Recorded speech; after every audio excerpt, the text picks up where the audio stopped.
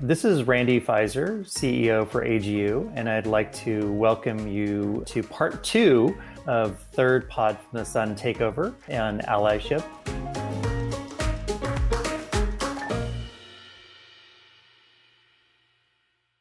We are talking with Billy Williams, who is the Executive Vice President for Diversity, Equity, Inclusion at AGU. And we are also talking with Lisa White, who is Director of Education and Outreach at the Museum of Paleontology at UC Berkeley. She's also chair of the AGU Diversity and Inclusion Advisory Committee, as well as an EOS Science Advisor. And we've been talking about the work that AGU has been doing historically, and even in the most recent time related to diversity, equity, inclusion. And I'd like to, in this part two of this, kind of go deeper into some new programs that are coming down the line, and also getting some perspectives on the changes that we've seen from, particularly Lisa, your perspective as a scientist that you feel have been taking place over the years. And I thought maybe we could start there. You mentioned when you started in AGU as an undergrad and attended your first meeting in San Francisco, that it was a very homogeneous group. And you had some programs that you were able to take advantage of within the organization, but you also started immediately stepping into some leadership roles within the broader community. So that's a great history to pull from. So thinking about from where you started in geoscience to today, what can you tell me and our audience about what has changed or shifted in your mind and in your experience? I would say the shift to greater expectations among the leaders in geoscience. I think about the initial diversity programs that I directed as a faculty member at San Francisco State University, and they were very focused on the student experience. We were working from a framework that today we would call fixing the student. You know, it was very much assumed that something was lacking in the background or training of the students. Perhaps their high school was inadequate, or they didn't have the right kind of exposure to science or lacked role models. And so we were busy trying to mold them as we saw as a scientist should be. And, you know, we'd use terms like the pipeline. You know, you have to get students in the pipeline, as if there was only one way you could enter a career path in geoscience. Yeah, that's great experience to share, and an observation about how careers. We used to talk about this as there's no longer a career ladder; it's a career lattice. And giving that people the opportunity to move into different areas and pathways to advance their life. Most people don't want to be in the same job 40 years of their life now, and movement around organizations and within organizations and within institutions and within careers is, I think, the depth and the breadth that you get from that is so powerful. So acknowledging that and rewarding that is such a wonderful thing.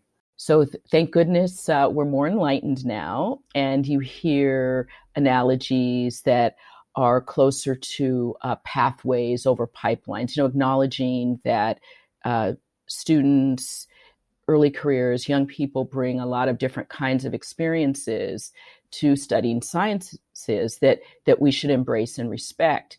And we should also look at ourselves, look at the culture and climate that we present students with, you know, in departments, in professional societies. And it's not them some of the time. It could be us and the institutions that, you know, are so traditional that can frankly be a complete turnoff to students that we hope to attract to the discipline. So I'm grateful that more of the burden is on those who are in a position to shape programs, make systemic changes, and lead in a way that will hopefully result in longer lasting change. And I know Billy will highlight the AGU Landing Academy, which is really about building those skills and professionals to, you know, shape change in departments.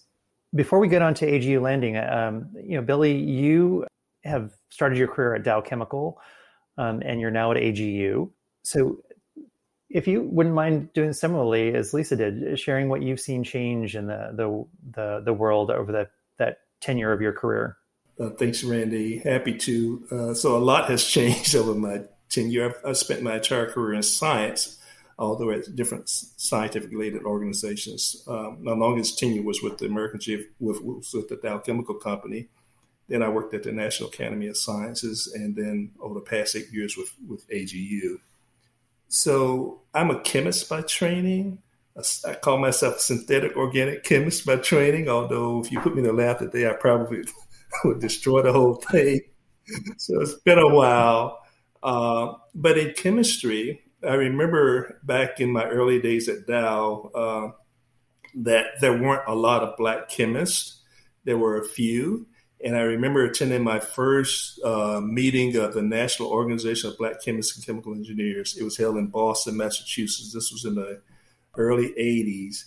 And I didn't realize how homogenous my world was until I attended that meeting and saw this breadth of other Black chemists, high-profile chemists in the meeting. And so I knew I wasn't alone anymore. Not that it had inhibited my career, but I felt like, oh, yeah, so there are other people like me and we can get some stuff done. So from that period on, I've always looked for role models, and I've also tried to act as a mentor to others when I could.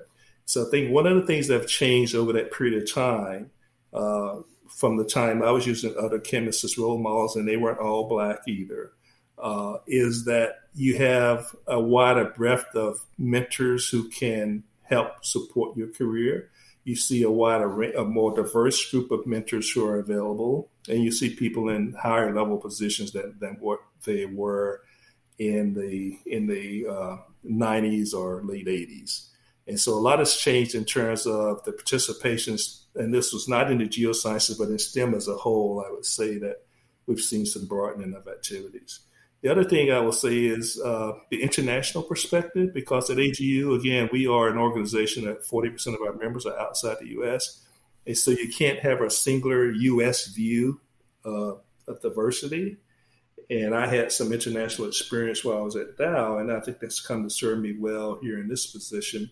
So I think this view of DEI, what it means more broadly, more holistically, is important as well, and that has changed over the past 10 years or so.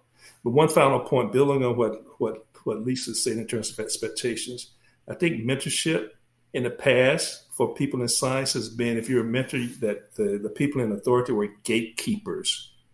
They were there to probably keep people out, as opposed to being groundskeepers who are there to cultivate and make sure people, when they come in, can thrive. And I heard somebody use that analogy, and I really love it, because I think that's been the shift from people in authority positions in geosciences, from being gatekeepers to keep people out, to being groundskeepers to cultivate people when they come in. So I like that shift that we're still going through it, but we have gone through that. What a great way of framing that, and such a great history from both of you, and really interesting to watch the trajectory of Dow as well as a company. I mean, now being led by an openly gay man, and the president of North America, who happens to be a good friend of mine, Luis Vega, is Hispanic and openly gay as well. They've really have made some great strides, as AGU has in its organization, as having a CEO who happens to also be openly gay, and senior leadership in the organization, reflective of our society. So, and you mentioned mentorship, and a real important component of that, I think, is embedded into AGU Landing. And I'd like to kind of pivot the conversation to that program that Lisa, you mentioned earlier, because it is new for AGU, but builds off of the great history of work that we've been doing. So Billy and Lisa, could you talk to us a little bit about AGU Landing and sort of what the framework of that is and where it's going and how people can engage? So I'll start on this, Lisa, if you don't mind. So Landing is a program envisioned to develop and cultivate cohorts of AGU DEI leaders in geosciences. So in this program, we will bring through, I'm going to call classes or cohorts of individuals who are poised for leadership and to influence at their institutions, and give them the expert exposure and experiences that will allow them to truly make change and lead others. So that's part number one in landing. Part number two is to establish a landing community of practice where we will have a rich library of resources and tools and webinars and experiences. So anyone can come into the community of practice regardless of what your background is or where you're starting, and cultivate a path where you can gain and learn more.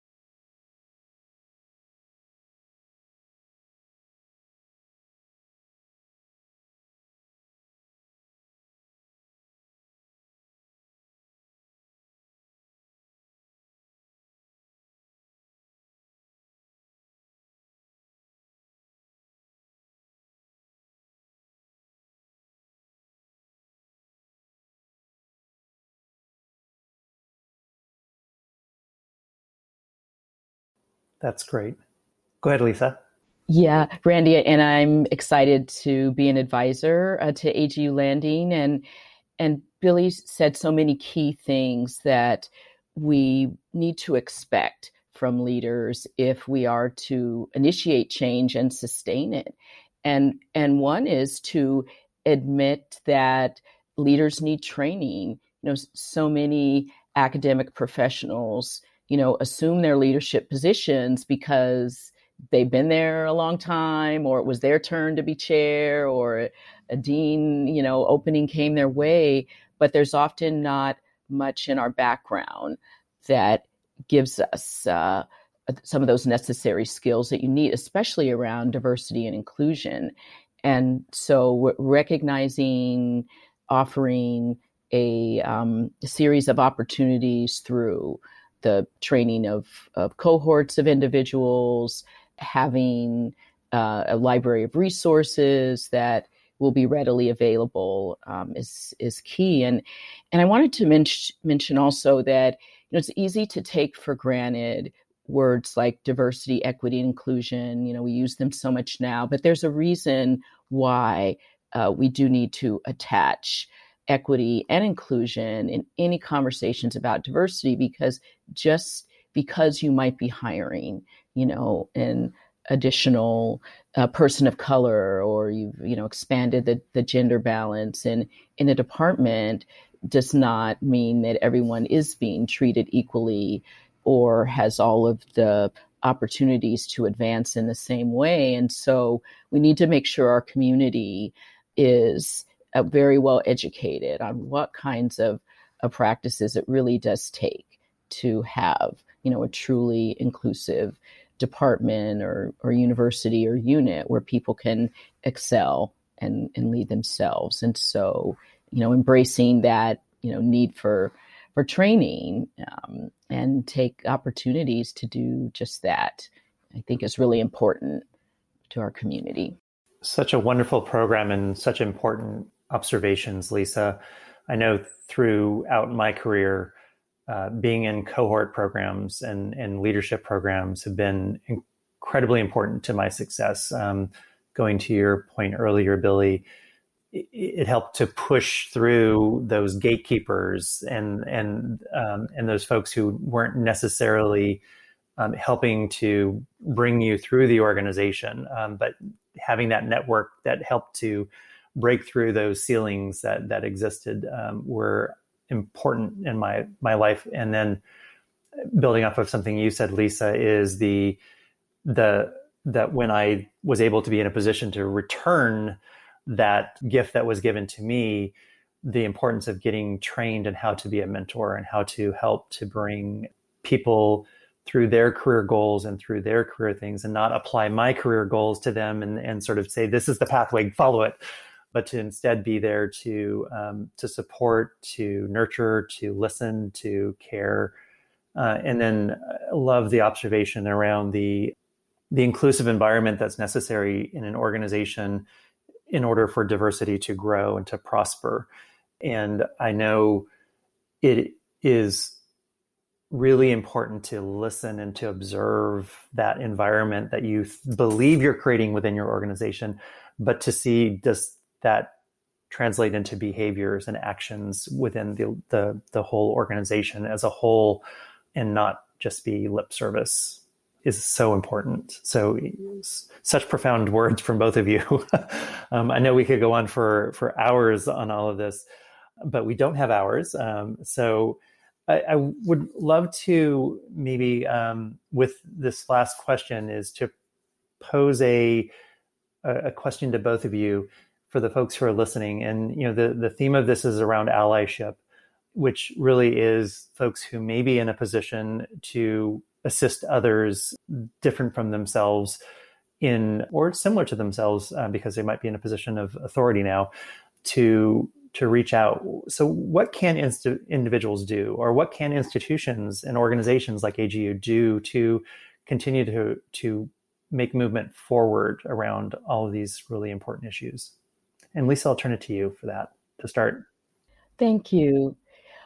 Well, I was having a conversation with some co-PIs on a new project where we were distinguishing between mentoring and allyship, and they are different. And we said, after some discussion, that mentors are typically appointed, and there's a hierarchy in a mentor-mentee relationship, but allies are invited.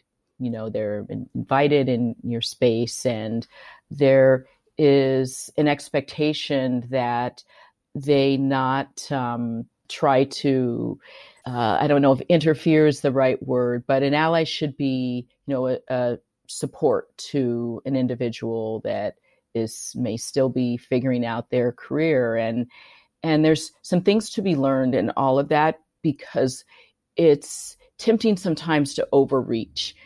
So many of us are motivated, re-motivated to invest in diversity, equity, inclusion, and you often don't know exactly where to start, or you bring some of your own baggage, frankly, to an allyship interaction, because one might be trying to work out, what was missing, in their own training. And so I think we want to continue to challenge members of our community that to do this work for the right reasons, that we have our focus on what's really good for the enterprise. And sometimes we have to take our personal selves, out of it in order to be, good allies, good supporters, and ones who are willing to work for change over the long haul, and not be too distracted or discouraged, by short-term gain. We really do need to commit to this for, the long run. That's wonderful. Billy, some final words from you. Yeah, great. Just to build on what Lisa just said, I think allyship is something that we're all capable of. So you don't have to look for somebody else to do that, to be an ally. So why aren't you doing something? This is something we need to look to ourselves to be involved with. And also we'll say that if you want to get involved, don't know how, there are webinars, training, contact me. We can get you set up on situations how to be an ally. And the other thing I will say is that one of the things about AGU leadership is that AGU leadership goes now through some form of diversity inclusion training on a semi-annual, on a biannual basis. And so if you're out there, don't know where to start, do two things. Look up AGU Landing and get involved there. or you can contact me if you want to know more about allyship and how you can make some changes on your own. So thank you for that question. Sure. And, as somebody who's been working in this area for over 30 years, the continuous and lifelong learning is so important. You can never stop learning, and you can never have learned too much. and I think, your component about that, the commitment to allyship or diversity, equity, inclusion isn't a moment in time. It is a lifelong journey. And I love that.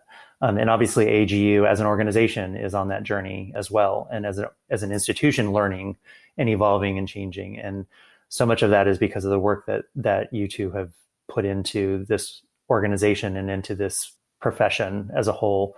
So I want to thank you both so much for your dedication, your leadership, your commitment, and for your selfish and servant leadership, selfless, I should say. Sorry, I said selfish, didn't I? Selfless and servant leadership that you provided to this community. It's just, I'm humbled to be in your presence. And with that, I also want to say thank you to our audience for attending this part 2 of our podcast on diversity, equity, inclusion, and allyship. This is your third Pod from the Sun takeover. And I am Randy Fizer, CEO of AGU, and I want to thank Billy Williams and Lisa White for, again, their leadership and for joining me on this podcast. Thank you.